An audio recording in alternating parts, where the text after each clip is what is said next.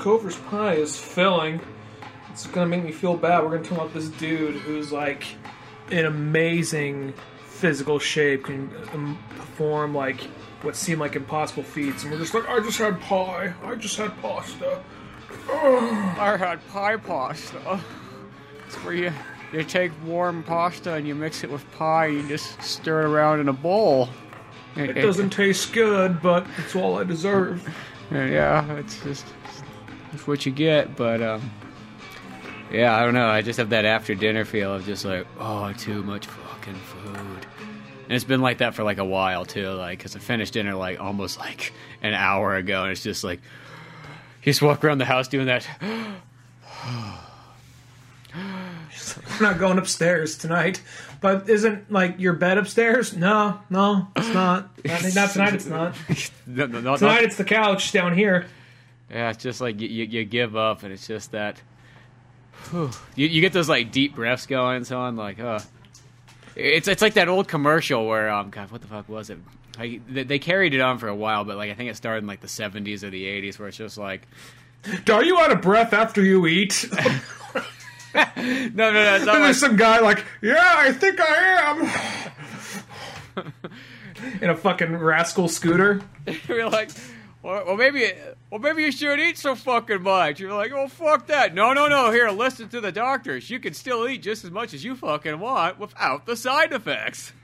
Oh, I gotta hear what this is. Because I just love shoving my face full of all kinds of things in front of me and not doing a damn to work it off. Just eat these supplements and strap this, electric, like those electric pad things or whatever. Which electric pads? Like there are those things that are like electric. Those things they stick on you. They're supposed to like shock you and electrocute you and like work your muscles. Yeah. Oh, like the things like Bruce Lee had. That's what I always think of when I think of those things. I'm like, yeah. Bruce Lee had him in that. That's that one scene in Dragon. But he was also probably just trying them out. Like, let's see what this is. New science. Let's see what this is all about. Yeah, it's just like where someone's like, I wonder what there's like to put these on my balls. You know what? That had to make that many more people want to try that out. Like, Bruce Lee tried it out in Dragon. Literally, I kid you not. Like, I kind of wanted to try it out when I saw that. I'm like, that looks awesome. If Bruce Lee's using it, it's got to be good. I mean, I didn't really know a whole lot about it, but I was like, oh, that's a bunch of horse shit. Then I was watching that movie, like, all right. Yeah, it's just like, oh, that's, yeah. I guess, stimulate. He must have researched it well, developed it, and so on. But, yeah. Speaking of Kung Fu, and hello and welcome to the Old Man Orange Podcast. I'm Spencer Scott Holmes. And I'm Ryan Dunnigan.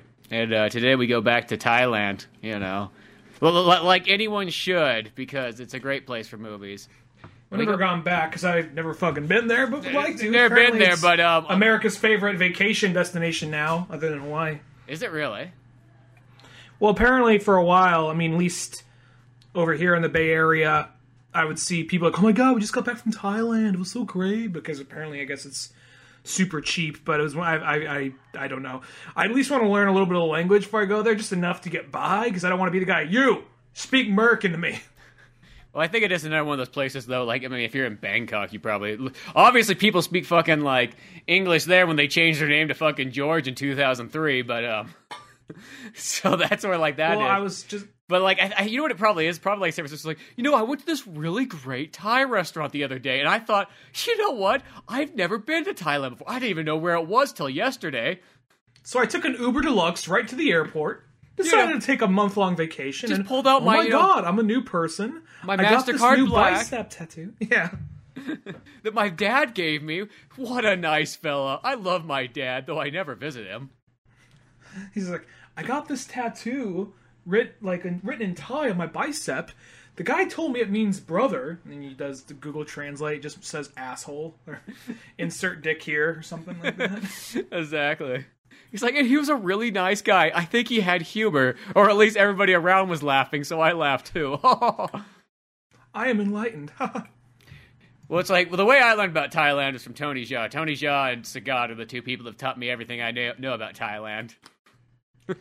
Yeah, I don't really know a whole lot about it either, but I would like to visit it one day, and this movie was probably one of the, other than Sagat from Street Fighter, was probably one of my first, I guess... I don't know, seeing a movie set in Thailand and kind of like getting an idea of more of like, I mean, I can't say, oh, well, I know what it's like, but I mean, getting an idea of like, okay, being able to because when you're a kid and you don't really know a whole lot about different cultures, like, okay, I can distinguish this from like other, this is coming out really bad. It's funny, really it's kind of like, because Ong Bak's like that movie, like it's like Tony Jaa's movies. This is kind of like the premise of like Thailand to me. Is there's these really, really nice villages off in God knows where, but off in the distance, where everybody's nice and happy and life is tranquil, but it's simple. They don't got luxuries or anything like that. And then you go to Bangkok and all hell breaks loose. You know what I mean? There's street fights and drug dealing and people getting murdered everywhere. So it's like this weird thing, and mostly it's always some jackass from like, Bangkok or one of the cities there has stolen something from the poor tranquil people of the village, and now those people have to send Tony Jaa to get it back. Whether it's a stone head or like an elephant, which yeah. One sounds way easier than the other. Yeah, exactly. But that's like the premise of like Ong Bak is pretty much it's just like fucking Dan shows up and tries to buy whatever the dad. Well, First, let's go into like how we came across Ong Bak in the first place. Well, that's true because this is a bonding experience. This is one of the ways how the podcast started to some extent. It really is. And this is like, I remember this is how like Ryan just like could like meet and greet a bunch of people all at the same time. So what ended up happening is people who've been listening for a while, probably if you remember, we Spencer and I met in a multimedia class back in high school, and we kind of initially bonded over Street Fighter, the comic, and then I show you the Street Fighter comic, you showed me the Street Fighter anime, and then like, oh, I'll show you this, I'll show you that. Not too far right after that, I'll show you, dude, I just got this awesome movie from Thailand called Ong Bak. It's one of the coolest martial arts movie I've ever seen. Like, all right, so I showed it, and then everybody in class eventually saw, like, that's did we watch that in class? Kinda. So what happened is, and this well, is I mean, like I know totally... we watched it on the computer, but did we literally watch it like on that projector in class though? Kinda. So what happened was there was a school project. There's a project for the class where it started off as multimedia, but the class was like it was like the alpha test for the class, trying to figure out what this thing would be. Like I think the teacher had noble ambitions, but he was just so like, these kids are unruly. There's too much going on. Fuck it. And he was a good guy and he's a great teacher, but at the same time he was just like, whatever, yeah, sure, film class, okay. I just gotta make sure they don't kill each other. So, and the poor guy, that's how I feel bad. Is like this class, this class was the rough class he had, and he worked special ed. And this was the difficult class, yeah. Yeah, that's what I mean. He was like the guy who taught like the stand and deliver kids also. Like he taught the special ed kids as well as the kids you just throw like in like, a mobile unit off like the edge of campus, like teach them over there where they can, smoke crack, shoot each other, do whatever. Yeah, they're like the kid, like the no class. Kids left behind kind of class where it's just like, okay, you kids are fuck ups, so we're putting you in your own special class here. You all got to share a desk, share textbooks. Well, you don't want to fail now, do you? If you fail at everything in life, and you'll be down at that welfare line. I know it. I just fucking know it. Looking like he's just looking at you like, oh, that one definitely is, yeah. The kid in the same clown posse shirt, oh yeah, definitely. No, but so there was an assignment where it was just an editing assignment. It was like take audio from something and take footage of something else and just overlay it in some way, and then. My thing was like, okay, well, and this is like totally like 2003, 2004 type shit. Someone like that, like what a high school kid would make. I'm like, I'm just gonna make a kind of like a fan music video of a bunch of different action movies I like and play Velvet Revolver's "Set Me Free" over it. So you know where you are when you explain this too. Like what? Yeah, takes and you back it was to like. time. It was like I could remember the movies that were on there. It was like Matrix 3, Kill Bill, Samurai Champloo, a little bit of Cowboy Bebop, Enter the Dragon, and then I threw a little bit of Ong Bak on there too. So, and I actually did measure out the song. Like, okay, this guitar solo comes in right here. That's a good part to cut to Uma Thurman slashing through these guys. That's a good part to cut to Tony Jaa doing a kick while he's on fire. So. I show that thing, and it's edited, whatever. But people are like, dude, what was that movie where the guy was on fire and kicking people and jumping up and kneeing them in the side of the head? Like, that's fucking Ong Bak. Like, and then I later brought that into school, and then we were all like crowded around a computer during class time watching this thing. That's right. Okay, that's how it kind of went. Because I remember, it was like there's a process. So you were pretty much bringing like the Thailand culture to fucking California. County. You know what I mean? It's just like, and that's where it was. It was like a very like, that movie just like kind of like literally turned heads. Like, because I think everybody saw, everybody knew what Kill Bill was. Anybody in multimedia knew what fucking Cowboy Bebop was.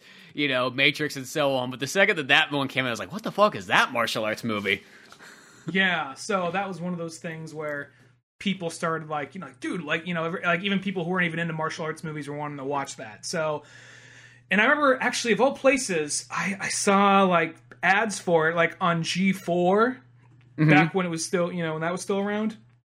And then I was just like, man, that movie's not coming here. But then sure enough, I think it showed up at Blockbuster or something, and I bought it right there. So, well, that was that good time period. It was kind of like pretty much post when Jet Li had all his real famous movies. It's like, okay, well, who's the next guy we can kind of bring out? So they started releasing all kinds of like good copied like martial arts films, and you had like I think that's also when like the Dragon Dynasty, like Tarantino one sort of started up. They might came a little bit later than Ong Bak, but like you had like the Miramax bringing out all kinds of martial arts films and so on, and it was kind of like that good golden age or another golden age of like martial arts films being re-released, and then sadly, as I always say, it's like after Man of the Iron Fist, that was like literally like the last like big martial arts film to be released in theaters, and then or American theaters, that is. And then since then, it's like it's been reduced to like straight to DVD. Not saying that there's not a bunch of good ones, but they just sadly don't come out in theaters anymore. Now this movie, obviously, I think you had to see it like special theaters, but like The Protector, though I didn't show it at our theater. I remember I had trailers for it, or if it did, it showed real slim. But I remember you could still see that though in most major theaters. Protector, yeah, that one didn't come to ours still, but yeah, I remember they showed trailers for it. They showed trailers. They do a lot of cock teasing for it. They probably could have saw if we drove to Modesto for it.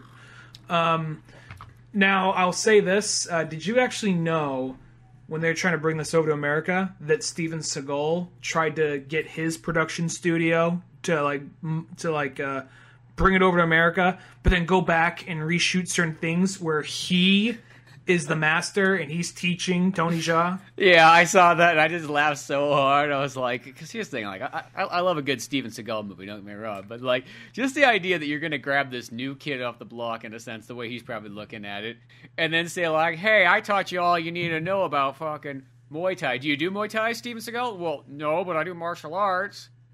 Then shut the fuck up and sit back, Steven. You're old. Well, it's also one of those things like, okay, yeah, all right. Let's have your character showing me how to do a push-up. Yeah, because this is like, we can't do that? All right, well, let's have your character showing me how to do a pull-up. Oh, fuck, you can't do that either. Okay, we'll make it easy. Run and jump over this. Show me some parkour. Oh, fuck, you can't do that either? Oh, man, God, this is going to be hard to shoot. Well, it's just that sad thing where Steven Seagal had like those 80s movies where like he's doing all kinds of cool stuff, and then like I guess he just assumed that was just going to stick with him if life is if you don't practice it, that's okay. And then as time kind of went on, he just kind of became just a little bit more chubbier actor, just kind of being like, Steven, look at Jean-Claude Van Damme or Stallone or Arnold, they're all still in good shape. Just saying. I'm not going to give him shit for getting fat. I get it, but it's one of those things where it's like, you can't. Come on. You could always be like, his role in like Machete was fine because he like took a few swings and he was more like a drug dealer kind of character, and that was fine. I can't believe that he's gonna show Tony Jaa how it's done. Well, yeah, just picture him like this one like kind of Italian guy fucking living in like this rural village in Thailand, like. I almost want to see it. Can I just get that cut just for the hell of it? You know what I mean? I do want to see. I am kind of curious. It's kind of like how they have that special cut of Godzilla where the white dude is suddenly the main character. Like, I'm the one white guy here in this old black and white Japanese movie. I know, yeah. If you watch like the American version of the original Godzilla, and I can't remember what the guy's name is, but that's pretty much what the Steven Seagal thing would have been like. It's just like, let's just add this one guy into it, just so. We could sell it to, well, I guess so you could sell it to Steven Seagal fans. I don't know who else you're selling it to. Steven Seagal is literally like that kind of guy. Like, once again, like, I love a good classic Steven Seagal movie, but he is like, any movie he comes out nowadays, that's only for like the most hardcore Steven Seagal fan. Well, I'm just thinking about Steven Seagal in the aspect of like, he's just like, because there was that period where he was really kind of being a diva and kind of fool himself on a lot of sets and whatnot, and like that, like probably like late 90s, and I'm just feeling like pitching it like, what if they're not trying to steal a Buddha head back? What if they're trying to steal a statue of me? we appreciate the thought, Steven, but like they're trying to steal my head, and right in your darkest moment when you don't know if you can, like, muster the strength to do it, you see like a vision of me, and I'm like, remember I taught you how to do a push-up, and then you get up and you like, do one of those, like, I don't know what you call it, but the thing where you jump up and like elbow them in the side of the neck or whatever. Yeah, I taught you that, and I think that it's a good, like, full circle thing, like themes. Like how movies have themes. They say some beginning, they come back around. If they follow through, we get it, yeah. He's like, well, here's the thing. Look, this statue almost looks like me. Just cut the head off and put my head on the head of Buddha. I'm all zen and shit. I got deep and philosophical. And just give him that, like, Italian ponytail and it's set. Oh man, I actually, the more I'm saying it, the more I kind of want to see this. Yeah, that's what I mean. Like, I kind of want to see that version. Like, you know what I mean? Because they had the thing too. Because like Eurocorp or whatever, or Eurocore.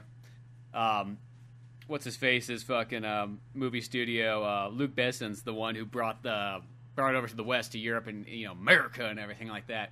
But it sounds like that he took it and kind of like just cut a couple things out. Like, apparently there's some other like side story with like the main chick's like sister or something.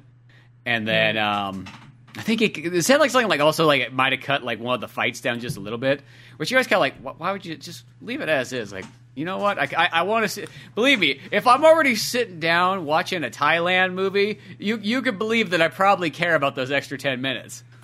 Well, I'm wondering this. We won't jump too far ahead, and we will go in chronological order here in a minute. And this movie is very straightforward. I mean, it's more of just... It's a very straightforward movie, and it shows how good... I mean, good. It's kind of like one of those things. It's kind of like... I mean this... production value is definitely better. But, like, it's kind of like Return of the Dragon, where very simple, very straightforward story, but you just happen to have a prodigy as the main character.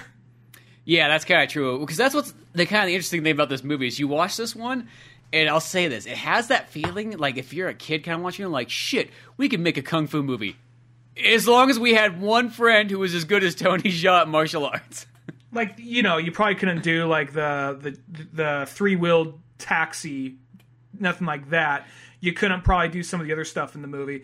But at the same time, like, because there's some stuff where you could tell the production was a little bigger.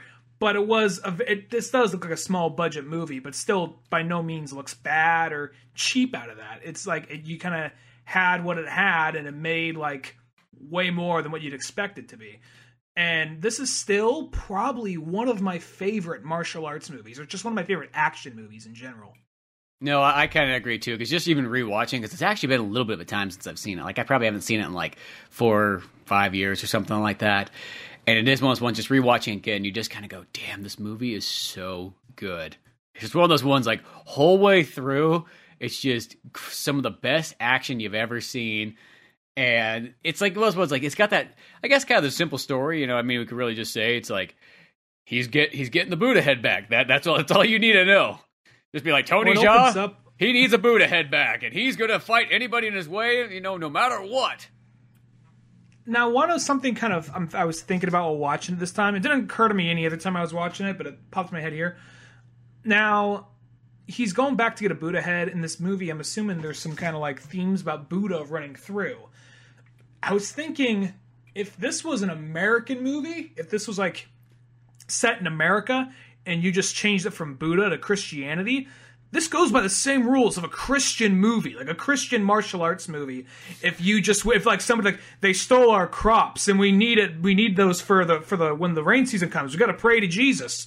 And then, like, oh well, some no do-gooder from like Los Angeles went and took it, so we have to go on a trip to Los Angeles, and just a good old fashioned country boy, who's just really good at fisticuffs or some shit. Yeah, it's just one of those, like he's like out in the bar and fucking like throwing fucking punches and stuff. Yeah, and then, like, it's one of those things where, I don't know, there's a thing in the beginning where they're all running up a tree to get this flag. Maybe they're doing, like, a hay bale race or some shit. Like, I don't know.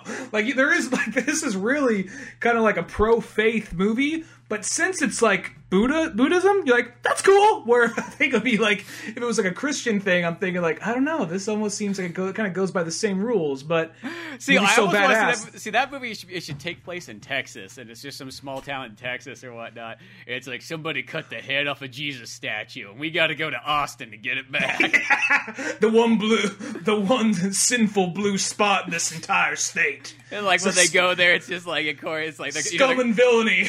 The crops are dying without our Jesus, like, statue head. We gotta go there. And it's just this guy, like, full tilt, like, cowboy guy. But for some reason, he's got, like, extreme martial arts skills, too. Because I think just something like that. Like, he's doing, like, fucking backflips over, like, a cow and, lasso and so on and swinging out of the barn. The guy who stole it's just, like, some douchey fucking trust fund hipster who's, like, an atheist. He's like, I just moved to Texas. I just thought it'd be fun. I think it's actually too hot. That's why I have air conditioning no matter where I go. I just have a personal air conditioner that's pushed on like a wheel cart that my dad got for me. Yeah, I mean, and, I hired a Latino because I'm not racist, but I just didn't want to pay as much either. Yeah, so everyone wins, right? Yeah, I don't need this giant cross statue, but it takes a hit off his vape pen in the hole in his neck, but just like one of those. Well, he just takes a fucking hit off his vape pen off of like his belly button or something. Like, what the fuck did he just do? He's like, yeah, I'm setting a new trend. You'll see. You won't get it because you don't get it because of you're from the country and you're not as progressive or forward thinking as myself. He's like, if Austin here had a beach, which I'm trying to get going, I think it would make a much better place. And he is in a wheelchair. He can walk, but somebody's just wheeling him in a wheelchair. He's like, ta-ta. He's like, I don't want to wear out my legs because I might need them when I'm 98. Yeah, it's good to think ahead. It's good to have those kind of options. But yeah, so it's like in this one, yeah, they start off and they got they have to do this, like, there's this giant tree and everybody has, like, the run up it and climb as fast as possible and everybody's throwing each other down and it's just, like, almost kind of, like, brutal and so on. And people are getting knocked off and falling and hitting branches and bouncing off. And at the very tip top, they got, like the Buddha, like, sash or whatnot. And, of course, Tony Jaa is the one who grabs it, but you don't really know who that is at first, especially if this is the first movie you watch. This is kind of how you learn about Tony Jaa as well, too. Yeah, and he goes up there, grabs it, and everyone's like, this dude wins again! He's just that bad of a motherfucker! And then you just see it's a celebration, and you see there's the whole village is in unity, everything's awesome, and then they cut to some dude fucking just Dan like, shows up. Fucking Dan Hibicki. just fucking shit up. He's just telling them, I don't even know if it's that even like his relative or something like that? I mean, I know they're all kind of related there. I don't think there's like 30 people in this village. I don't think that was his relative. I think he was just there, like he was looking to buy the statue. He says like, "Oh, come on, man, just give me the statue." He's like, "I said you can come look at it, but I didn't say I was going to sell it. Like, I had to take a day off work to get out here. Oh, come on, man. Well, if you think about selling it, just give me a call. Like, I don't got a phone." Like, oh, just getting all like pissed off and flustered and bounces. And then later, Tony Jaa is out there practicing Muay Thai. And you find out the village elder, who I guess Steven Seagal is like, I know that's probably like a friend of yours, and he means a lot to you, but eating means a lot to me. So if we can just edit him out of there and put me in. We can even do the I know you don't want CG in this movie, but you could almost even just CG my head onto his head. You seen the way, like, South Park does it with, like, Saddam Hussein? Yeah, I don't mind cheap animation. I think it's funny, actually. Yeah, so basically,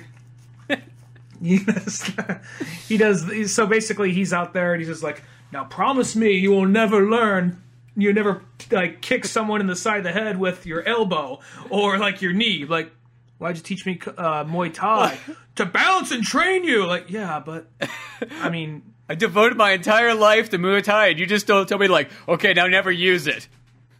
Yeah, it's like giving a kid, like, the keys to a Ferrari. But like, no, not yet. Or ever, for that matter. It's just like one of those ones. I always think it's kind of funny because that always that's the classic martial arts thing. We're going to teach you everything about these deadly martial arts skills, things that will kill people in one hit, but don't you dare ever use them. It's like, why does he not want me to like punch people? Because he accidentally like elbowed someone so hard in the neck one time they died. Like, oh damn, yeah, that's why he cares. That's why he's worried. It's like, don't worry, everything's gonna be okay. And that guy gets beaten the fuck out of, and Dan and his men come in and steal the head of the Buddha statue, and the Ong back, and he's like, they stole the head. There's this old lady. He's like, they stole the head of the Ong back, those bastards. What will we do? And then all these peasants like, well, we got to get one guy to go out there. Might as well be the guy who like, all right, now I know he said don't punch and kick people, but motherfucker stole our fucking statue. I know that, like, when we said that when you won by getting the sash down from the tree, you got this 2-week vacation down to Australia. Well, guess what? Now you're getting a 2-week vacation to Bangkok. Ooh.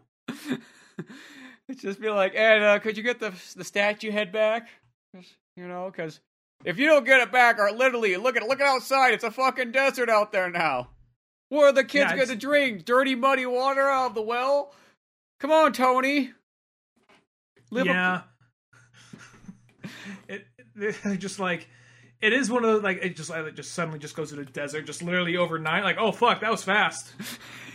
That's almost like how it sort of feels, because literally, like, it's just one of those ones. Like, all of a sudden, it's just got like that cracked look, like it's so dry, like we haven't seen water in years. Well, there's also like just, lizards running by at the bottom of what was a river. And I'm wondering, is that a vision of what's to come? Or it's like, dude, he's only been gone 2 days. It's already doing this. This is like, Buddha's pissed. Get his fucking head back. I don't know why Buddha's taking this out on us, but yeah. Yeah, he's pissed that we obviously couldn't, with all our Muay Thai training, we couldn't fucking protect this one statue. So, because Tony wasn't there. I don't know. Tony was there not punching people. So... Then he goes to Bangkok. He was in line to his fucking trip on Australia, and he got a phone call. They say they don't have a phone there, but there's one phone reserved for this. It's like the red phone they have. Never use it unless trying to stop somebody from taking their sash-winning trip to Australia.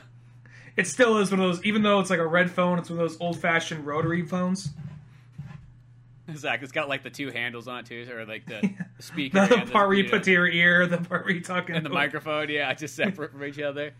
And so Tony volunteers, and so he gets set off on like a little trolley or whatnot to be taken to town, and everybody hands over their like $2.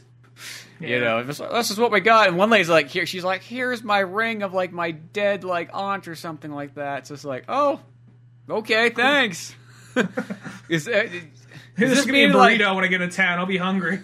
Yeah, I don't know what it's worth, but I'll figure out something for it. And then everybody's just like handing him stuff. And be like, okay, put it in your little knapsack and take it off, Tony. You bring that head back or don't you dare ever return. Fucking mean it. Because we'll be all dead. We'll be all fucking dead because of you, Tony. We'll make sure that people know that for all of time. We'll get a placard out here that says here that it was Tony's problem that now we're all dead.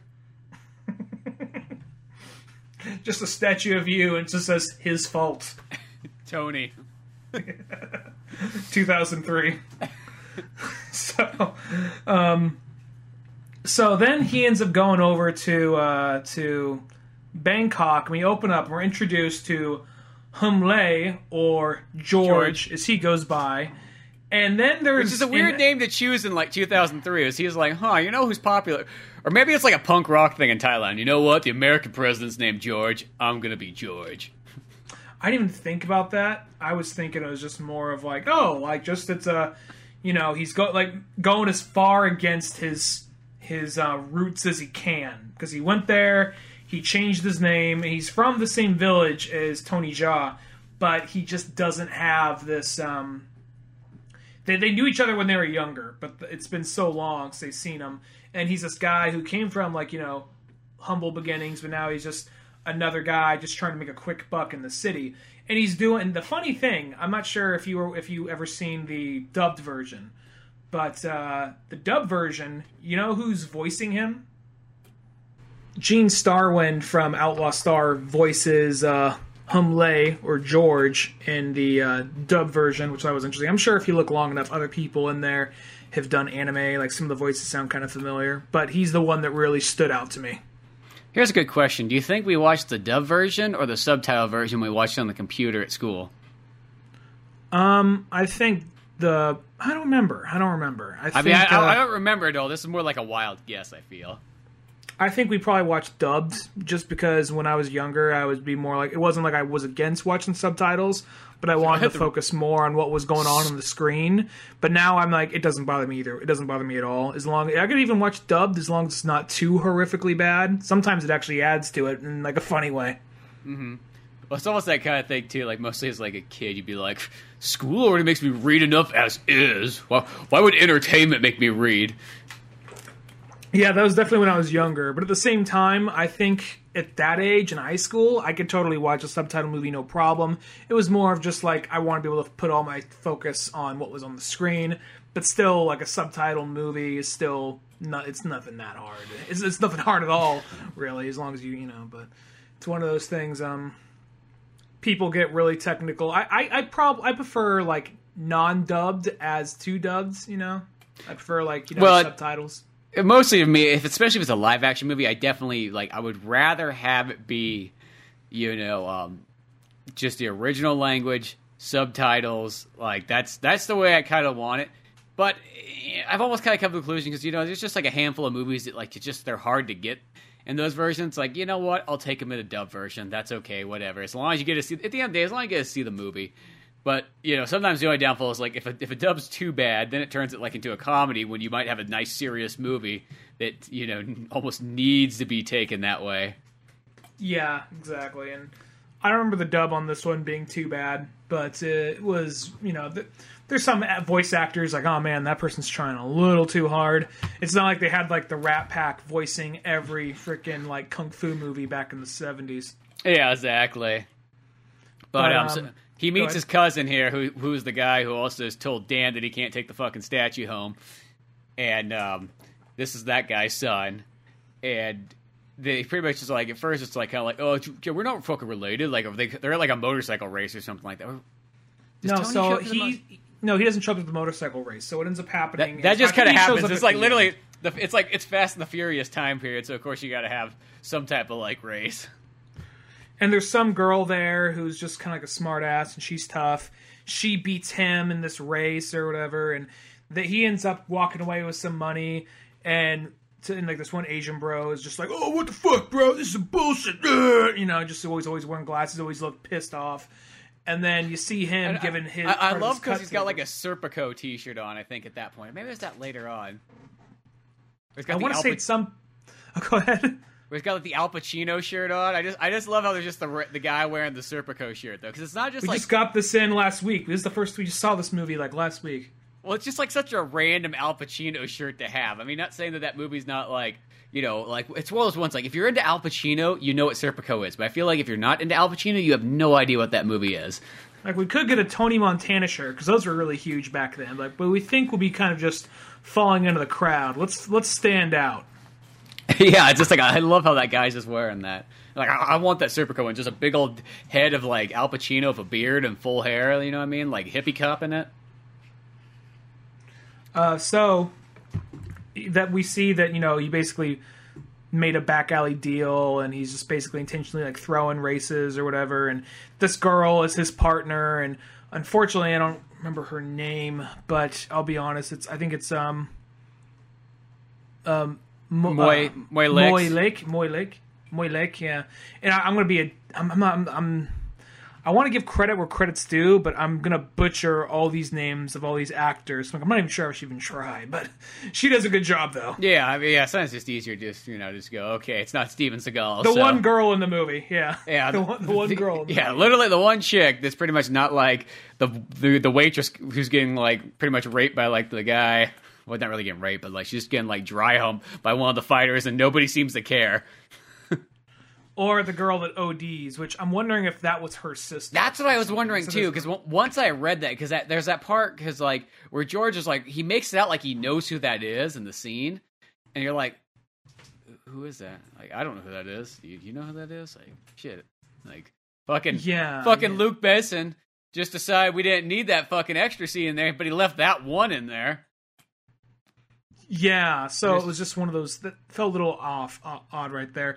But so going forward, we end up seeing going forward. He basically just goes up to Tony Jaa goes up to George and says, "Hey man, it's from our village. Remember me? Like, who's this country redneck hick? Like, oh man, just like get the fuck out of here. I'm trying to do business." That's like at the end. That's like the end of the race. Then later he confronts him again when he's making money with the girl, and he's like, "I'll kick your ass." Like, hey man, look.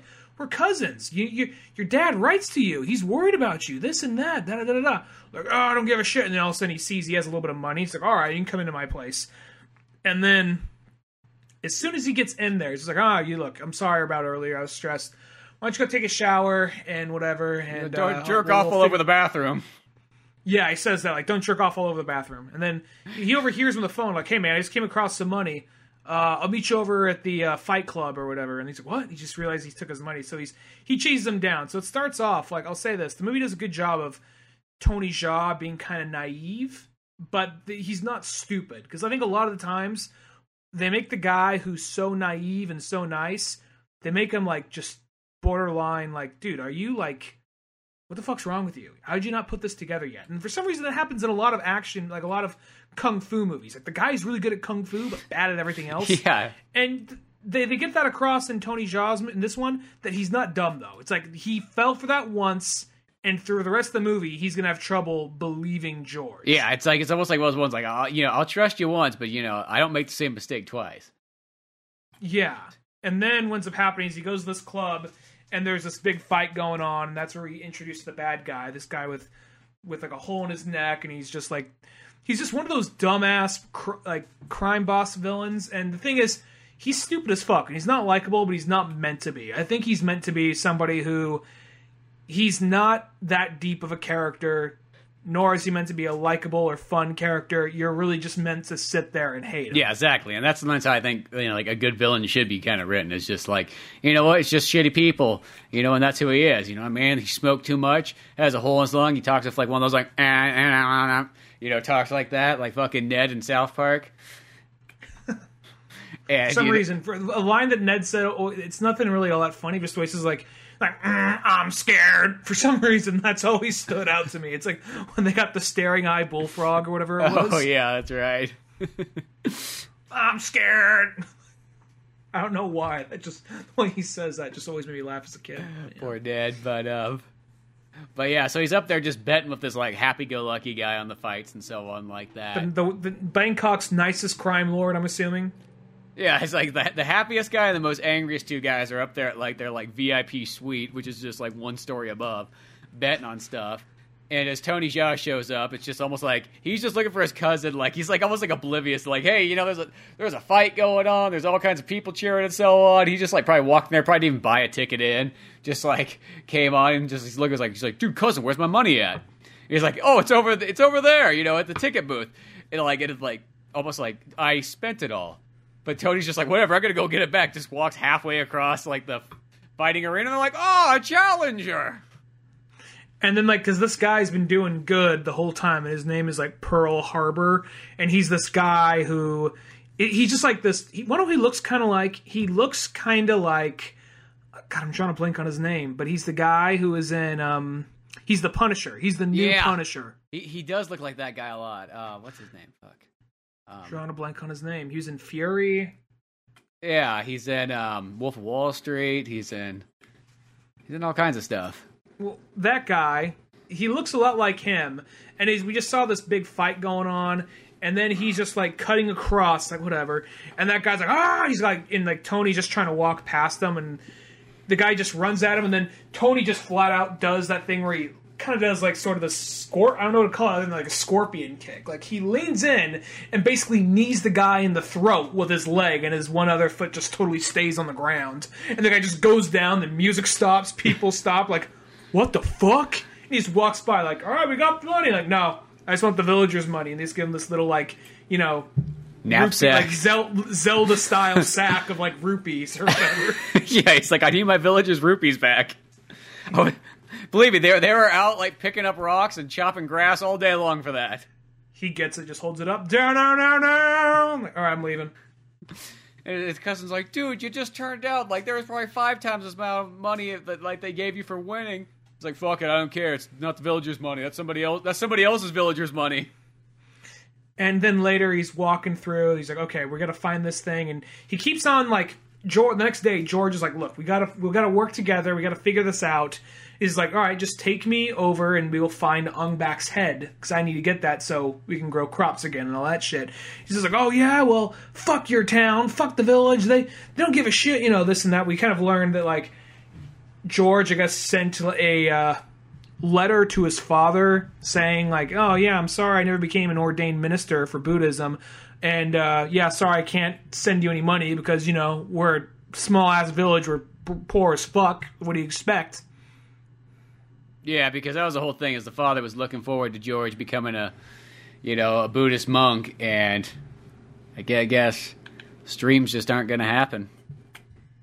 Yep. And then from there, George has to go to his job, and he's a dealer at an underground casino type deal, and the girl shows up, Moylek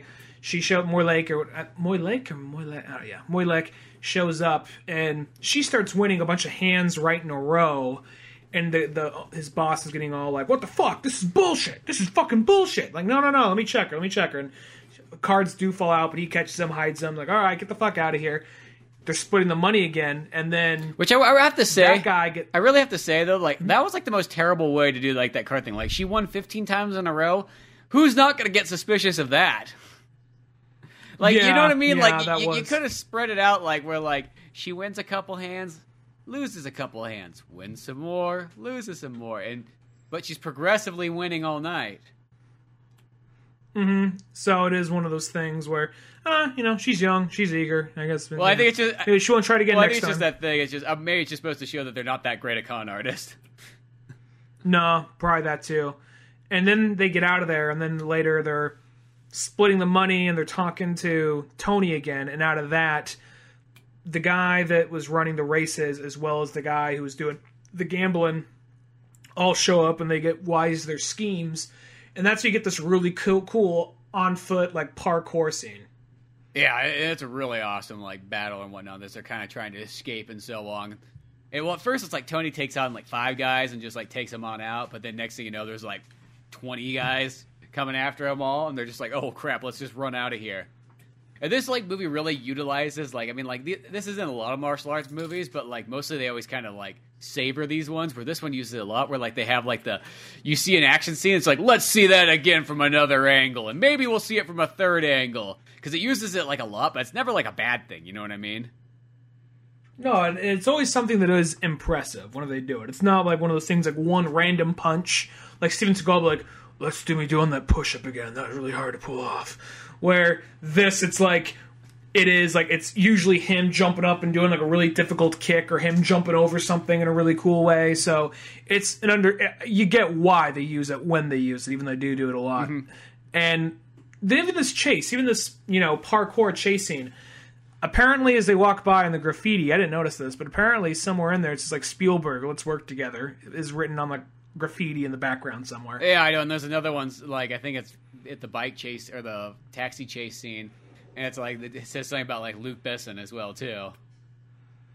And then there's also, I thought, what totally seemed like a scene out of, like, a Spielberg movie during that, is because the whole time, while Tony Jaa is looking cool, George is just, like, flumping around, and even though he's just a total fuck-up, something about it, once he starts to, like, trip over his own balls throughout this chase scene, it endears you a little bit more to him for some reason. And because Tony Jaa, he's like always jumping over something, and at some point there's like this rack of knives he jumps over, and then George does the same thing but barely gets by, rips his pants, like, oh, it's not my day, and just keeps on running. Then later he comes across like this lady who has a stand, and she's like, has a knife, and he grabs the knife, pulls around, the guys stop, and then they all just walk forward. He grabs a bigger knife, they all stop, and then you just hear this lady, "Knives for sale!" This old lady just walking with this big bucket of knives, "Knives for sale!" Then this abrupt cut of just all them chasing him with knives. Like, that seems like something out of a Spielberg movie right there. Yeah, that definitely does kind of have that. And well, that's the thing, too, is this movie does have, like, those kind of, like, comedic... It has, like, that nice kind of comedic moments in it, but nothing that takes you out of the seriousness of the movie at the same time. Mm-hmm. Yeah. So eventually they get out of there, and I want to say Tony kicks a few people, and somehow they end up back at the Fight Club. I want to say he's essentially there to... I think to go there for questions and answering, but... He kind of he's going there for questions. I think he gets talked into like that Dan will be there. Oh yeah, he's told Dan will be there, and out of that George signs him up for a fight. Like, I'm not fighting, motherfuckers. He's like, you can make so much money real quick if you just fight. We can figure this out. And that's where he's more or less forced in the ring, and he's trying to get out of there. And then somebody, like, he's trying to leave, but someone puts a gun to him, and then. I think someone in multimedia actually wanted to show that whole scene to the class, because there's a guy who's fighting like Bruce Lee. He has an afro. Oh, yeah, that's right. I do remember someone being like, yeah, it's like they almost just kind of ripped your idea. I feel like, Ryan already showed this. You're just pretty much doing what Ryan's doing now, which is of a different scene. Just because you didn't have a DVD with you. It was just one, it was whatever. I was just glad the word of Ong Bak was getting out. Yeah. So, like, Tony just gets signed up for these, like, fights right then and there. And I just love it because I think about, like, this. You ever think there's that flashback to be like, Tony, you must never use the Muay Thai, in fighting. You do not want to hurt anybody. It's like, well, that law was real broken the second you got to Bangkok. Oh, yeah. I mean, as soon as you stepped into Bangkok, like, people start getting elbowed in the neck. So, yeah. Yeah, well, what happens in Bangkok, martial arts wise? Nobody takes help. You know what I mean? It stays there. Yeah, exactly. Don't follow you out. But yeah, he fights this Afro guy. Awesome or whatever. Fight with the Bruce Lee guy. And then who's the second guy after that he fights? Second guy. Well, first before he does that, there's this guy who looks like Zach Wilde's roadie. Who's just all like, I don't give a fuck, yeah. I am British and I have long hair and I can fuck anybody who's got Muay Thai because Thailand could suck my British balls. It's like, well, it's like and British boxing is the only... He, like, starts groping like a waitress and all that type of shit. He's like, what are you guys gonna do? British man in Asia. I'm unstoppable. The colonist is what they call me. It's just this big. He just has like that kind of like big kind of Galook kind of like fighting style. I don't know how else to say it, but that's like you know what I mean? Like he's just like somewhat wrestling, but not. I don't know, kind of like that. Just like he just kind of like the big. Like you'd see a lot of times in '80s action movies. Like, well, what's that guy's martial? Like, well, he's a big guy. He picks people up and slams them on the ground. Oh, and then okay. What's funny to me is then he goes up. I think the guy's name was Bear or something like that. And people go up, and, like, there's the one guy who's like, hey, man, knock it off. I'll show you. And then, like, that guy totally went in there being like, man, if I at least, it doesn't matter if I get my ass kicked. If I stick up for this girl, I'm so getting laid tonight. Well, it's that, too. He's like, you know what? He's like, I'll show people what Thailand's all about. This is my chance. I'll keep the Muay Thai thing. The fucking... And then the British guy's like, oh, I'm gonna fucking kill him! What do you think about that, Tony? What are you gonna do? You gonna fight me? Or are you gonna let me kill this little bitch in front of you? That whole part, yeah, that part was fun, and just seeing him just beat... Because Look, Tony, I'm raping this guy now. What are you gonna do about that, huh? Well, what's one thing when it's a girl, when it's a man, you can't let that happen. just raping this poor guy on the battlefield. Like like George is all like, Tony, you can't let him do that. You can't let him just rape another Thailand man, like right on the Kumite floor. Well, there's even the part where, like, as he's doing that, George is coming like the voice of reason, like, you can't let a Thai go down, Tang. That's like Tony's real name. He's like, Tang, you can't let this happen. That's why I brought you here today. Because I had a feeling a very large British man with dreadlocks was gonna rape a Thai man. Yeah, I just felt it. I just woke up in the morning and like, oh, I know it's happening today. It's one of those days. Once you let the British in, they're hard to get out. Believe me, haven't you ever seen those Once Upon a Time in China movies? Shit, that's like the whole battle they have in that film, and that's like, in the 1800s. Look at it, we're at 2003 now. So after he has this really cool fight with that guy, and that one doesn't last that long, but it's a cool fight. Then he has a really cool fight with the Bruce Lee guy, and then because my favorite martial arts style I've ever seen. Well, this is just by every account, I can't. It's like, this movie's awesome. I love this movie, and I'll forever love this movie. And even the action scene, even because it has some of the coolest action scenes. This next one, it's not really all that cool of an action scene. It's more just really fucking funny because this guy who looks like a French hip-hop artist, maybe he is, I don't know, maybe he's like a friend of Tony Jaa, comes in and he has this whole thing of like, he says, oh no, it's Mad Dog! Because we just saw him fight like two other guys that were just fucking badasses. And then what's this dude do? He goes to shake Tony Jaa's hand, and then he slaps him in the side of the head with a bottle. I'm like, okay, and then Tony kicks him back. He goes against like a wall, grabs a chair. Like, all right, that was next to him. Swings the chair. Then he's just like grabs the table. Like, oh wow, okay, he's throwing more stuff. And then he grabs a picture off the wall. I'm like, is this the? Then you realize everything this dude is doing, his whole fighting style revolves around throwing something or hitting him with something. Well, it's so weird because he starts grabbing just like cups of water off the table and like tea sets and throwing it, and it's just like. So his ability, it's like, okay, it's, in Final Fantasy, how you get those characters once in a while in the olden games and they have that throw ability? I'm like, shit, that's his whole martial arts, is like, he's got the throw ability, that's it. And it's just so weird because they treat that character like, oh, dude, Mad Dog's showing up. Like, everybody's like, oh, Mad Dog's here. Oh, shit, Mad Dog. We haven't seen him in years. He's going to fucking lay the can of whoop ass on him or something like that. And it's just like, I think it's the fact that, like, he gets there. He's just running around the whole place, like literally tearing this place up. Maybe that's why everybody's like fucking like can you believe this guy's martial arts style? He just literally destroyed the whole fucking bar. He destroyed the restaurant. He started throwing fucking picture frames off the wall. He throws like two kicks. A whole new.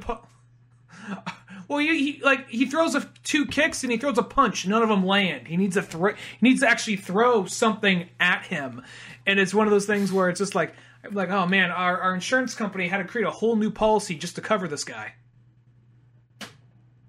Yeah, it's just like it's so weird because it's like, I think the odd part about it is that the scene's taken so serious, and I'm not too sure. Is that the scene supposed to be serious, or is that funny? Is that funny to like an American, or is it like overly like whoa in Thailand? The throwing's a very respected martial art. I could see it being one of those things where they thought people would like. I think they just want to give this guy his own thing, and not saying like Tony's like being prima donna about it. But I could see it being one of those things like, we don't want him being outshined, and I don't think because all the guys who's fighting before weren't really likable in any way. I mean, they were strong. The first guy was strong, but he was a little rapey. Second guy was strong and a good fighter. But we saw he was kind of cowardly because after Tony won, the guy tried to sucker punch him and kick him from behind. So I think this guy, it's meant to be, I don't know. He seems like the first guy he should have fought, not like the second guy, or not like the last guy. I know, and I think the whole thing is maybe it is supposed to be kind of like a joke because it's almost like such a build-up, and just the fact that like this is the guy he has to fight last is the guy with the fucking weird martial art throwing thing.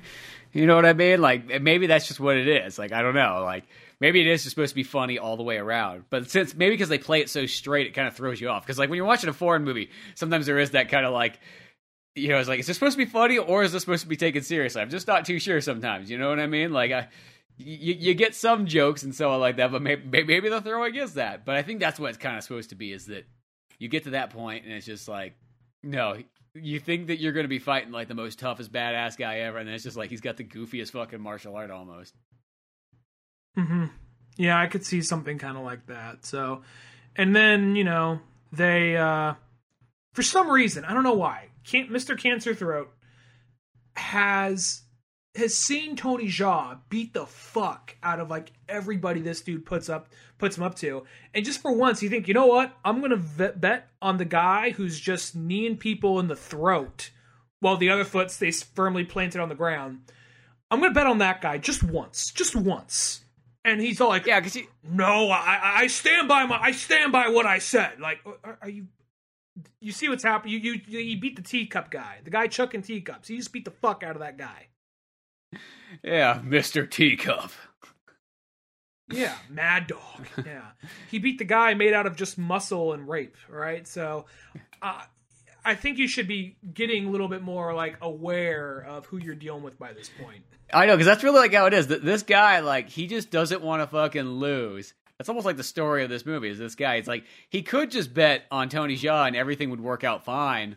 But God forbid he has to do that. He's got to keep on. He's got to keep that bet going and just keep finding cheating ways to try to go against Tony. But the fight with Mad Dog leads into this dude's suite, and that's where they see Dan.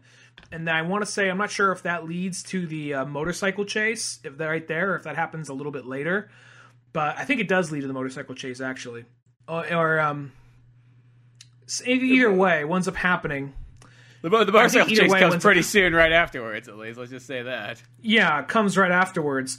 And then during that chase, like, it's kind of funny because the motorcycle chase, it is kind of cool, but it's also like you see all these guys in these little, like, you know, go-kart, three wheel motorcycle cabs. And at some point, you know, it kind of goes like there's this Mario Kart thing. Where they kind of all like start to like, where they all kind of like crash into each other, and like a tank of propane gets loose. And there's just massive explosion off this one that just kind of rams into him last, and one's flipping up in the air. I think they even have the Hofstadter scream. Maybe they do, because yeah, there is that one just flipping. It's just like they have almost like that Blues Brothers thing where like when one like guy crashes, like there's like 8 other guys. Just, you don't really need any more crashing, but it just keeps happening. Yeah. Actually, you know what? That happens later, because what ends up happening is they end up finding out where Dan is. After all that, that's where I want to say they saw him there, and then I want to say they saw him there, and then George's like, "Look, I know where Dan is. We'll find a way to get him." And that's where.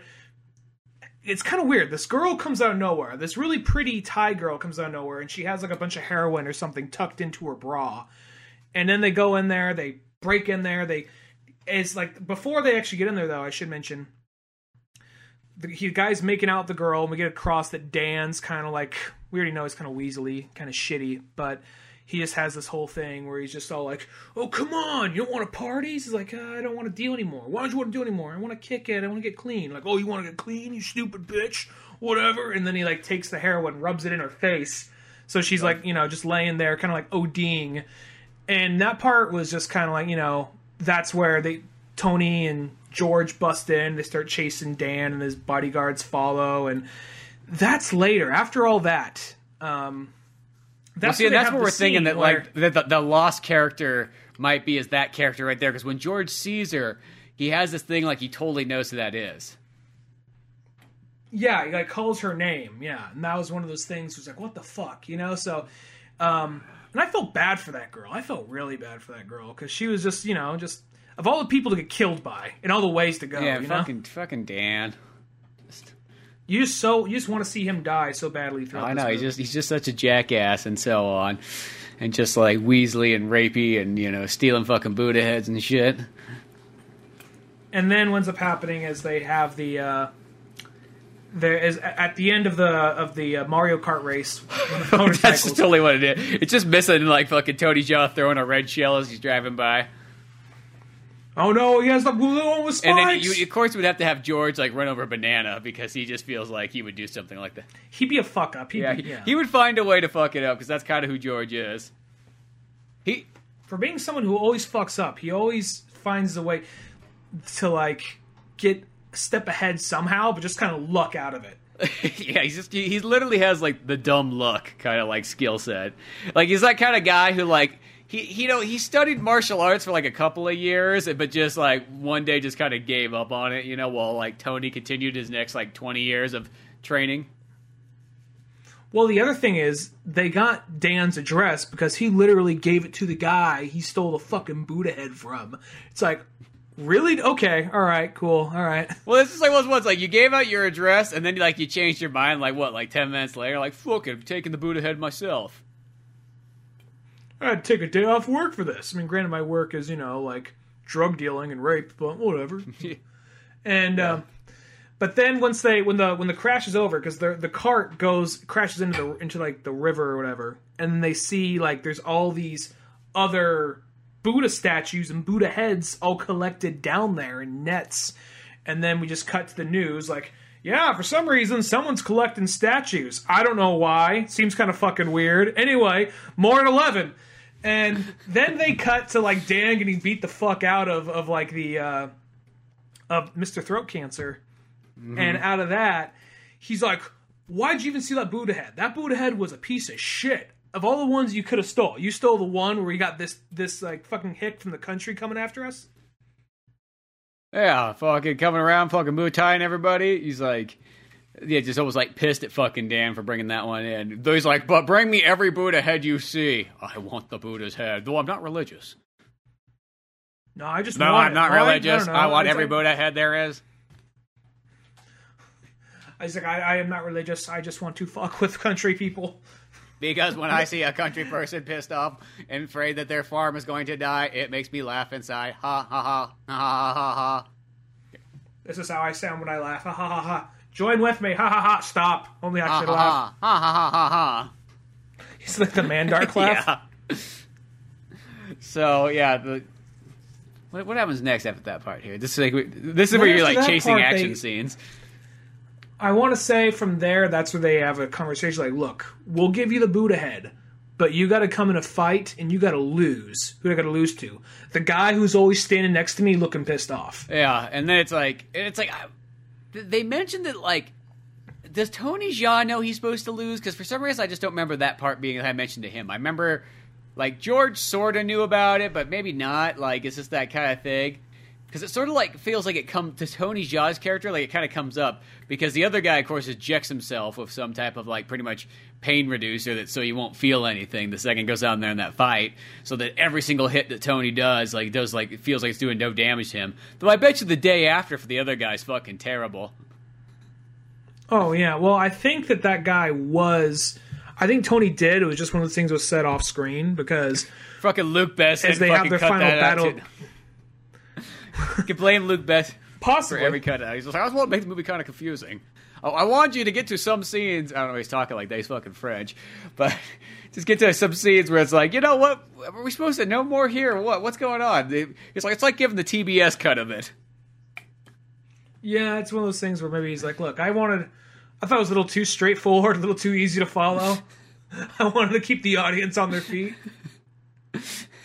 Shit, I even threw in a Steven Seagal scene just for the fuck of it. Using that South Park style animation. No, so they end up. He ends up going in. And this dude just does overkill. Like after he beats down Tony Jaa and the fight's over, he's still punching him and kicking him. Like, all right, well, yeah, he lost. And he lost bad. And we should mention they also at some point grabbed the girl. He's like, all right, you lost and lost bad, but at least we can get the Buddha head back. And they're going to see him. He's like, you thought you can have the Buddha head, but no, because you will fear me like God, and you will do what I say. Ha ha ha ha ha. You know, now we are taking I don't even need this Buddha head, but I want it. Why? Because I'm a dickhead. Nah, wheel me off. Ha ha ha. Out the door. And then here is another thing of just once again Dan being so fucking stupid. But it's so fucking funny how they're there, and after, like Mr. Throat Cancer leaves, that's where Dan's like, all right, kill him, but make it quiet. He walks out of the room. The dude has his foot on the back of Tony Jaa's, he has it on his back. He's putting on a silencer, and then Tony Jaa knocks it out, and he starts struggling, starts punching guys, and Dan's outside, and he says, hey, asshole, keep it down. I said do it quietly. It's like, you've seen who you've been chasing this whole fucking time, right? Yeah, exactly. Who do you think this guy is now? You know what I mean? You think the guy with the silencer is the guy suddenly just like punching someone around? Yeah. Well, once there's a fucking ruckus going on, I'm pretty sure you gotta fear the Tony. Hey, Guys, I said knock it off. You're being too loud. the cops might come. I know we're out in the middle of the country, but still. If you turn around, you could see, you know, that there's a 7-Eleven over there, and they're not the nicest. They wouldn't let me put premium in my motorcycle. Guys, you're being too. Oh shit! Tony's coming out of there, and he's pissed. Yeah. He just like he's like at some point, like on fire, literally on fire, punching somebody. Yeah. Well, just like I love it. He does like that flip, and it's just like his feet just like land in pretty much some gasoline. You're like, oh, I know that's coming back around for something cool. Your feet don't just randomly land in gasoline. Let's just say that. Yeah. That's he's like on fire kicking people, and he takes everybody down. George like Pokemon tackles one guy out a window, and then that's about as far as he gets. That's you know, that's baby steps for him. Yeah. He puts like a college try into everything, and you know, gets like one shot at it. He is, you know what? He really is kind of like the Krillin. Krillin was a little bit more of a dick. Yeah, he's got kind of like a Krillin hair. He's like got a little bit of hair. He's got a little bit of hair that he bleached blonde. Mm-hmm. But it almost kind of blends into his head depending on like how the lighting looks. And then they find out where he's at, and they're at some kind of, I guess some kind of dig site or wherever, where there's a massive Buddha head there. And Tony comes in like, yo, I want that Buddha head. And then he's like, oh, all right, well, guess what? You got to fight all, like, these guys first. All right, done. He just starts knocking out all these guys. No problem. This really badass action scene. The only part that makes me cringe, and not like in a, oh, that's bad, but, oh, fuck, God, the thought of that just makes me, like, when the one guy comes at him with, like, this big, long saw blade, and he kind of blocks it with his wrist, and you see it cutting into his wrist and kind of blood running down, that's the one part of the movie. I'm like, oh, fuck. Well, that's... Like, I handle all the bone snapping. Yeah, well, that's just a cool scene in itself because, like, one, like, when have you ever seen in any other movie, like, a guy fighting with an old-fashioned, like, double-handed two-person saw? You know what I mean? Like, that right there was just like, dude, that's such a fucking cool idea. Yeah, and the scene goes on a little while longer. He just takes a bunch of these fuckers out, and George is still there kind of fumbling around, pushing people, and doing what he can. But ultimately... He's there always sometimes at, like, kind of the right moment to somewhat save Tony. Mm-hmm. And then what ends up happening is he ends up getting a second shot at the guy he had to throw the fight through. And then the guy says to him, like, maybe it is one of those things he didn't know. Like, he says, like, careful, last time he threw the fight. And maybe, like, Tony's like... Which that also like, was like, I totally... By the way, you know how when you came home and you were so excited about how good you did at the fight? Yeah, that fight was thrown, so don't let that be a confidence, like, you know, kind of decreaser. Just go on with it. I know I probably shouldn't have brought that up, but I thought I should have brought it up all at the same time, so... FYI. Because that's kind of that thing where it's like you sit some guy out like, oh yeah, by the way, that last fight that you thought you did so good at, he was pulling his punches. You didn't really win it. You still, it was your Make-A-Wish day. You still hit like a bitch, just saying. I mean, you have to inject yourself with 45 of those things, and I know you say you don't like needles, and we see it like tense up and a little bit of a tear build up every time you do that, but still, we know how badly you want it, even though you really want it that badly. You're not gonna get it. Yeah, exactly. So they have this because you're not Tony. So that's fine. This is where like Tony like fucking tears this guy up. You know what I mean? Just at first, and then as it kind of goes, I can't remember how it goes. Like, but he somehow loses, and then like next thing you know, Tony gets distracted, and he's like, "I cannot lose," and then just takes like 6 of those needles and just like jams it into his chest and just like starts freaking out. He like hulks out on him, and I want to say the big finishing thing is they both run into each other like midair and do a jump kick, and Tony's kick lands. They both just drop to the ground, and out of that, I want to say Tony's all like, oh, dazed, and that's where he comes across the Buddha head, and that's where the cancer throw guy dives out of his wheelchair with like a hammer, starts hitting Tony, and then like George pushes Tony out of the way, and he takes most of the hits, and then because the cancer guy's like the cancer guy. Because the cancer guy's like, I will destroy what you love most with my hammer of justice. And then it's like, and then poor George fucking jumps in the way. It's like, oh, George is going to knock the Buddha head out of the way. It's like, oh no, George just kind of grabs the Buddha head and just takes the blows from a hammer from an old man. Yeah, which you think it would just been more like a... That's how hard he's hitting, really. But I think it would have been like that from this old dude. But still, I get it. And you don't question it till it's movie's over. Like, how hard can that guy really fucking hit? He's wheeling around in the old wheelchair all day. I doubt he does any deadlifts in that fucking thing. He's still smoking, though he had throat cancer. You know what I mean? Like, he's that guy. Yeah. So he's probably like, you know what I mean? Like, well, those ones, like, they can't be that strong at hits. But as that kind of happened, whatever, his hits are strong enough to make the giant Buddha head start to fall off after they were, like, sawing it down. And that head... It's like, Buddha's vengeance is upon you! Just comes crashing down on him. Yeah, George, like, somewhat rolls out of the way, and this thing comes crashing down. Buddha head smashes fucking cancer, throat cancer. And then, all of a sudden, like, they're down at the bottom, and fucking George is, like, underneath the rubble and so on, and just sort of alive. But, of course, the Buddha head's okay, so that's what matters. That's what matters. Ong Bak is not destroyed. And then even, like, the chick comes running in from God knows where.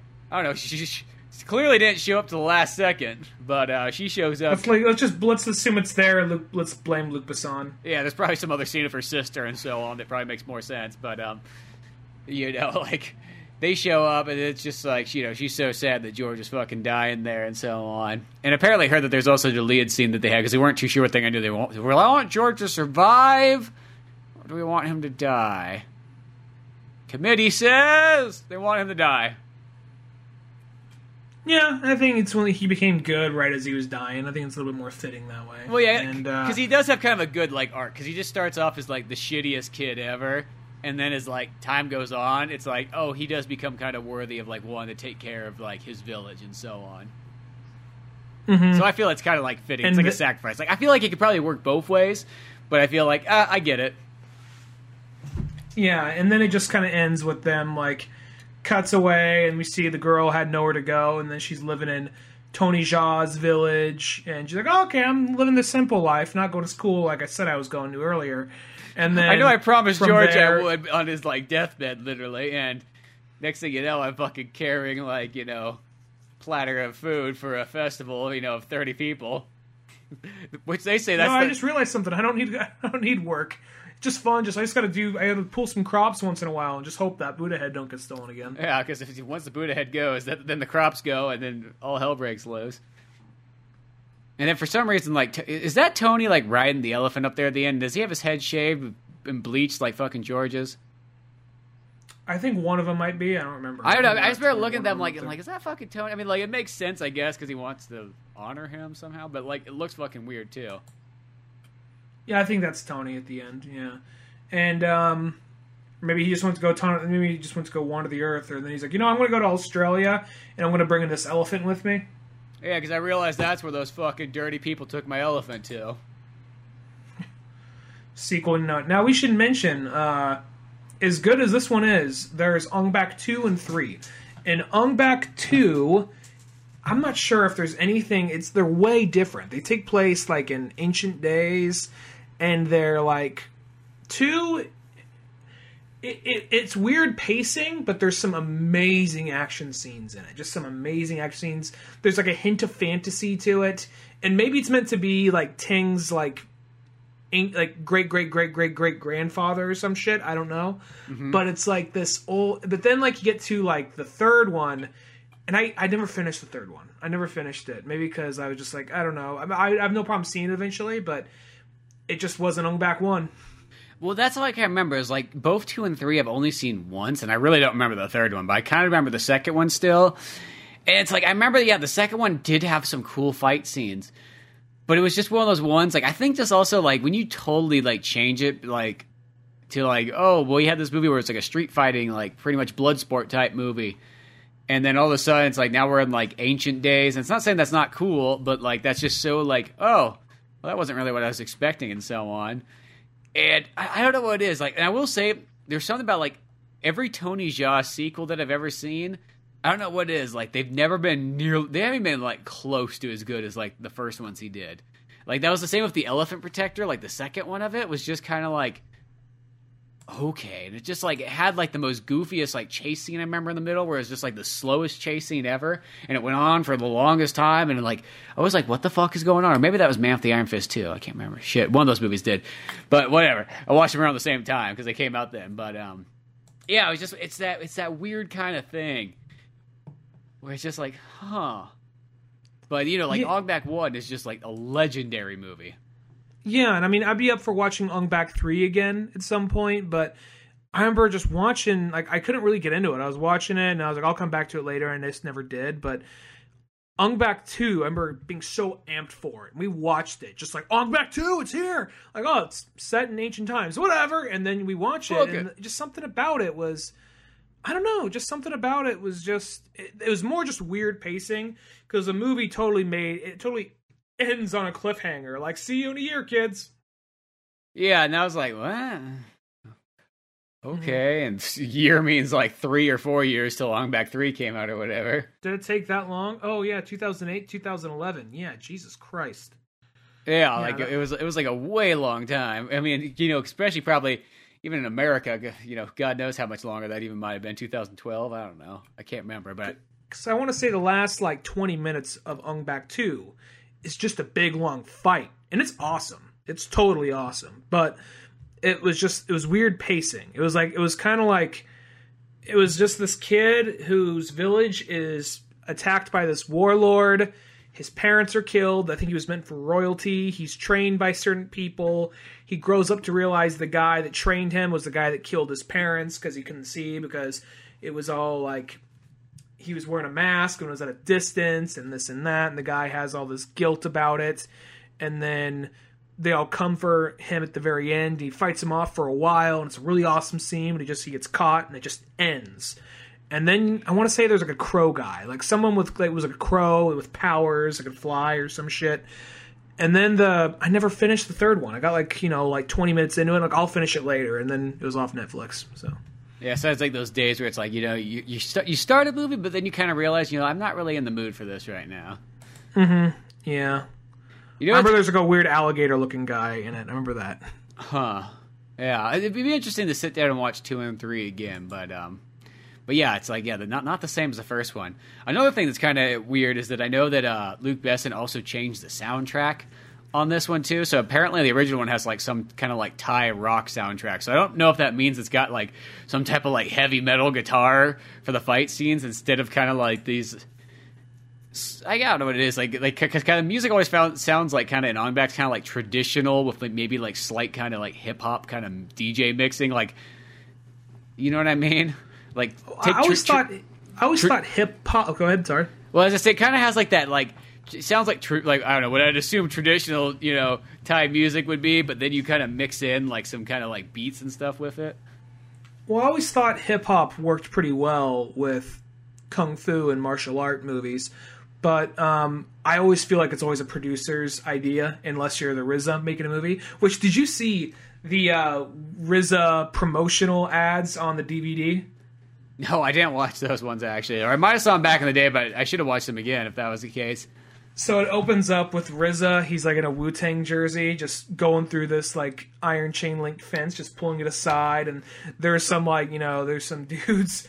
There's a bunch of dudes like just trying to like almost. It looks like they're just like play boxing in the middle with everybody else like bouncing like around him, like betting, like, oh man, go ahead, got him, Joe.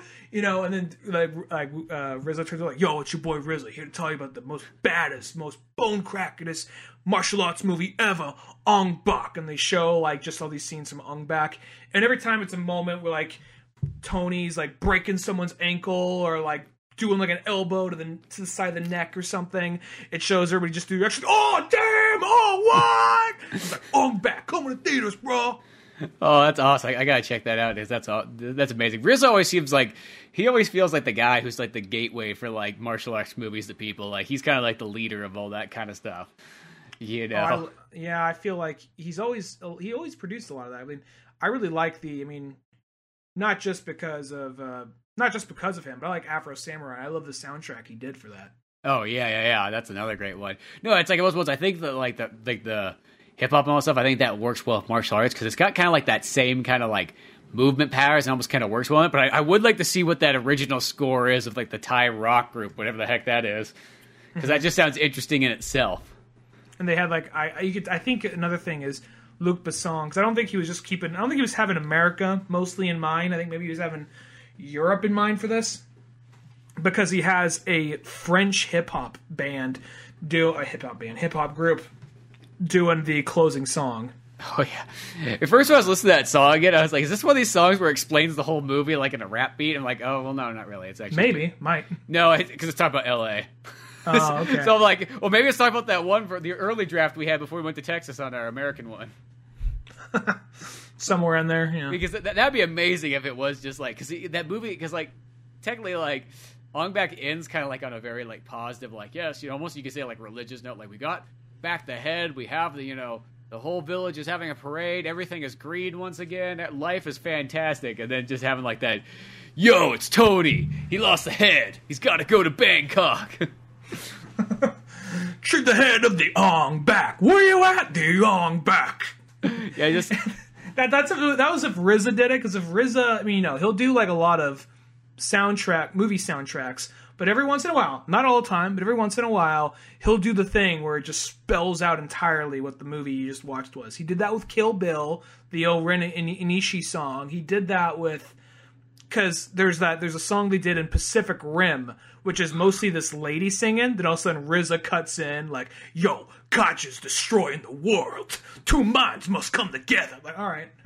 I don't know what it is. I love those ones where they spell out the movie for you at the end, like just like it's like the recap of what you just saw in a rap song. Did you ever see? Have you ever seen? That I don't think they do things anymore, but they're pretty funny. That Canadian sketch group Picnic Face. Yeah, they did one where it was just titled "Ending Credits of Saving Private Ryan." I was like, okay, I gotta know what this is. So you just click on it, and it's the part where old Matt Damon is on his knees crying, and he stands up, he salutes Tom Hanks's grave, and then it cuts the American flag waving. Then it goes to credits, and then it has like this very like 90s hip hop beat, like, yo. And it just does one of those songs where it's just like Private Ryan's the name, saving him's the game. And they just go into all credits. It's just them like basically doing this whole like 90s style hip hop song explaining the story, and then somewhere in there they cuts, bring me this Ryan now. Oh, that's awesome. I wish they had that I wonder if there's a version of that just for any movie. Yeah, I mean, there almost could be. It works best for like the more like dramatic a movie is. I think it's even better. Schindler's List would be a hard one to pull off, I think. I think that'd be even. I think that's pretty possible. But yeah, no, On Back is one of those films, though. I will have to say, going back to that one, it's like if there's like, as well as ones, if you had to recommend like 5 martial arts movies to somebody who wanted to get into like, any kind of kung fu type stuff, like this one, I think would be definitely like a good gateway. But shit, I'd even say this would be like top 3, because I feel like if you gave somebody like 3 movies and this was one of them, and if they're like, I'm not interested in it, be like, well, you're probably not gonna be interested in anything else then. Let's just stop right here. If you don't like Ong Bak, then you probably won't like any more martial arts films. I'll say this, and I mean no disrespect. If I was trying to talk someone into martial arts movies who does not like martial arts movies, I'd probably recommend this movie before any Bruce Lee movie. And that's not saying Bruce Lee movies are bad. I just think this movie moves a lot faster, it's a little bit more fluid, and it's easier for someone who's not into martial arts to get into. Where Bruce Lee movie, they're all great, and they're all fun to watch. Maybe Game of Death is a little hard, since it's kind of this thing they Frankenstein together. But it's one of these things where I think it's a little hard. I think that's so dated for some people, there'll be a little bit of that barrier. Where this one, as I say, now you have balance. 2 things going against them with the Bruce Lee movie. It's not only that it's a martial arts movie, it's also that it's an old movie. Yeah, so I think there'd be a little, because chances are, if they can't handle martial arts, they probably can't handle like, why do they talk so weird? Yeah, so why do they sound weird? Why is the camera so stiff? So why are they wearing bell bottoms? Yeah, so why does everybody have the same haircut? Yeah, no, so I feel like that. This movie, is definitely somewhere in my top three favorite martial arts movies. Probably. I know I was making some jokes about it, but even with those jokes, this movie's still fucking amazing. Oh yeah, no, I totally agree too. I'd say at least for sure top 5. I'm not gonna say at least, for sure top 5. You know, it's kind of hard to kind of narrow it down. I've always kind of wondered what my favorite ones are. It's between this, Drunken Master. I do it's for Jet Li. It's I don't know, Kiss of the Dragon's always one, but I think that one's kind of special to me because that was sort of the first rated R movie I saw in theaters. I think. So I don't know if Kiss of the Dragon's top, but Kiss of the Dragon's really fun. Yeah. I like that one. That's what I mean. It's probably not. Is that what you said, Kiss the Dragon, or something else? Yeah, Kiss the Dragon. It's probably not the greatest one, but I think there's just that that moment. I remember going oh shit, we're going to go see a rated R movie in theaters, Kiss the Dragon. I'm not sure if I'd call. Would you call? Maybe Kill Bill. Maybe you could throw them both together as one. I think we could throw that. I mean, I don't know. Would you call that? Because that's kind of a mishmash. That one's kind of almost mismatched. I'm not saying you couldn't have it as part of martial arts. It definitely it is in there. I don't know if I consider it full martial arts. That'd be kind of like calling a Steven Seagal movie. You know what I mean? It's there's some guys throwing punches. You know what I mean? It's kind of it's definitely got it's got the elements of it all, but in the grand scheme of things, I think Jet Li's Fearless is definitely up there for me.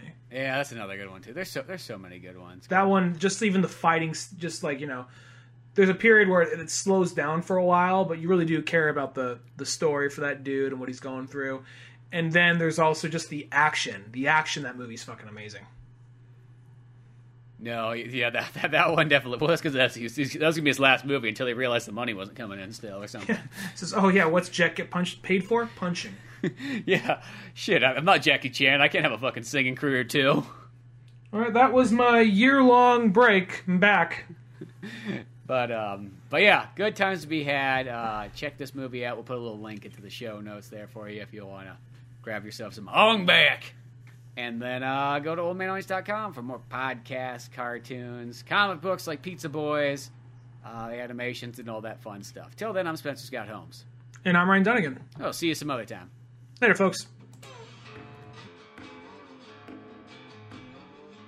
Thanks again for listening to the Old Man Orange podcast. Sure, check out oldmanorange.com for more podcasts, cartoons, music, animation, and a whole lot more. We also have the Old Man Orange blog going with all kinds of fun stuff. If you easily want to support the show, use one of our Amazon links either on the website or in the description of the podcast below. Rate, review, and subscribe to the show either on Podbean, iTunes, Spotify, YouTube, Newgrounds, or anywhere else that you seem to get this podcast from. Grab the sitcom-styled comic book Pizza Boys on either Comic Central, Comixology, or Amazon. Want more podcasts? Check out the Indie Comics Club over at Comic Central. I also got a workout website called Thor's Hidden Gym, filled with fitness tips and tricks, videos, and a whole lot more fun stuff in the calisthenics world. Talk to us on Twitter, at Spencer S. Holmes and Dunnigan Ryan. Like our Facebook pages of Old Man Orange Productions and Pizza Boys Comic. Thanks again, we're out of here.